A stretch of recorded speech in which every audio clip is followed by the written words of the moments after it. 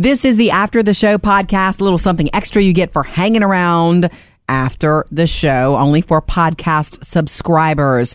And this one comes with a disclaimer. Yes. That if you have never watched Game of Thrones but intend to, we're about to talk about Game of Thrones, only season 2, only up to season 2. Only up to season 2, episode 8. Because that's where you are, Sam. I'm so glad that you... It was funny, a year ago, if you'd asked me if we'd ever gotten him to watch this, David, I would have thought, no way. Right. He used to make fun of us. He used to roll his eyes at our dragons and whatnot. And the funny thing now is, okay, my shows that I had going on right now were Walking Dead, which just resumed on Sunday, and This Is Us, which just resumed on Tuesday. And I'm just having to shelve those for the time being because Game of Thrones wins. You can't do that many binges at one time and keep up with everything. Yeah. So and I'm just so into Game of Thrones. It's like the in thing for me now. Yes, and you really don't want to cloud it with other things because there's much to follow. I'm going to start confusing characters and stuff. Right, you don't want to do that. How good is it? Right. I know. Okay, so you're in season 2, like episode 7 or 8. So what are your questions? Because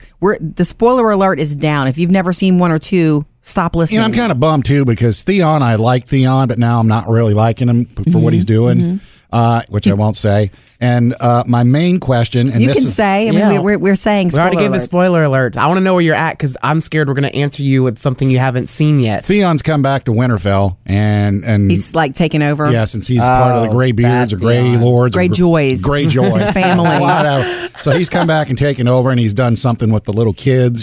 Something very bad. Yeah. Let me just, your feelings. I want to tell you this because, Sam, you group everybody and people you like and people you don't like and people who are bad and good. That might be how it is in Star Wars. That is not how it is in Game of Thrones. There are people you like who do bad things and people you hate who will turn around and do something good. Well, there are lots of levels. I mean, even in Star Wars, Darth Vader was the bad guy, but he does something nice for Luke. Okay. In the original movies. But yeah, so there are good people that do bad things and vice versa, and people who start off being completely bad characters that somehow turn out to have a good side. Right.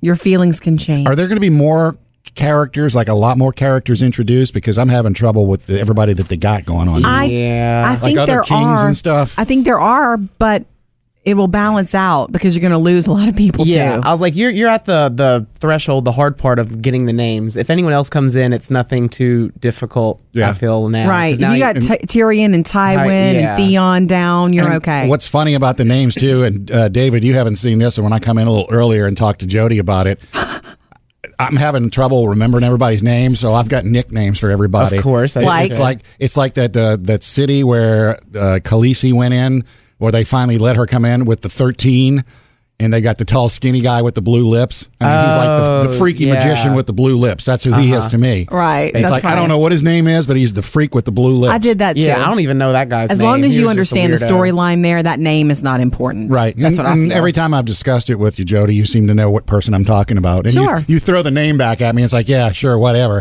It's the skinny guy with the blue lips. And I'm at the part 2 where Jon Snow, every time somebody says his name, I hear you, Jody, because you always go, Jon Snow. I do it like Ygritte. But everybody says that. They all go, Jon Snow. They can't just say, hey, John. No. Or the other name they use Jon for him. Snow. You know nothing, Jon Snow. Jon Snow is Kit Harington, right? Yes. Okay, so just me personally wanting to know this has nothing to do with the show, but he's supposed to marry somebody that's in the show. Yes. Kit Harington is, not Jon Snow. Yes. Mm-hmm. Who's the person he married? I just want to know. Well, that's Rose. what Jody just quoted, but you're not there yet. Yeah, the redhead wildling that he's... Yeah, his captive. His captive. Well, it's switched, but yeah.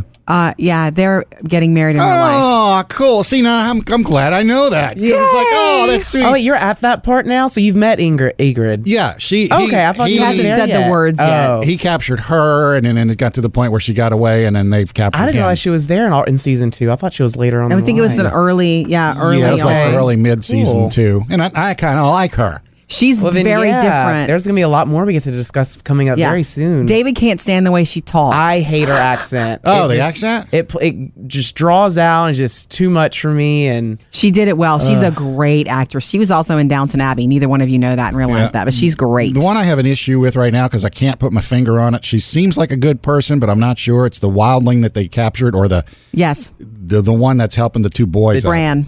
The helping brand. Yeah. Oh, Tonks from Harry Potter. Yeah. That's how I knew her. She is. She walks around with her head tilted to You're the side. not supposed to know how you feel about her yet. Just keep following Because I don't. It's like I like what she's doing, but then there's a couple things she does. It's like, Yeah. I'm so glad you're watching this, Sam, because you are, whether you call people by these stupid names, you are this type of intelligent. Like, you're not the kind of person who's like, I don't want to follow this. I don't care. I don't understand.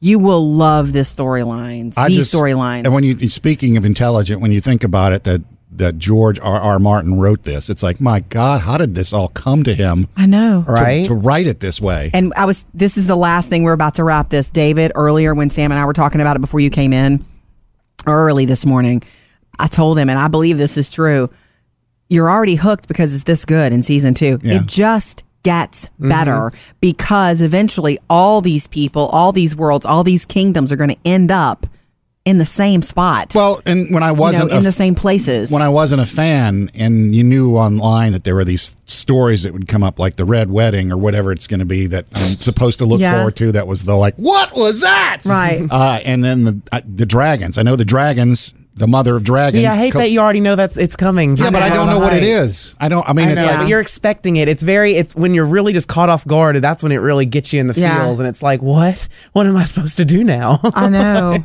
literally. Yeah, they're still little. What would they call it? The size of cats.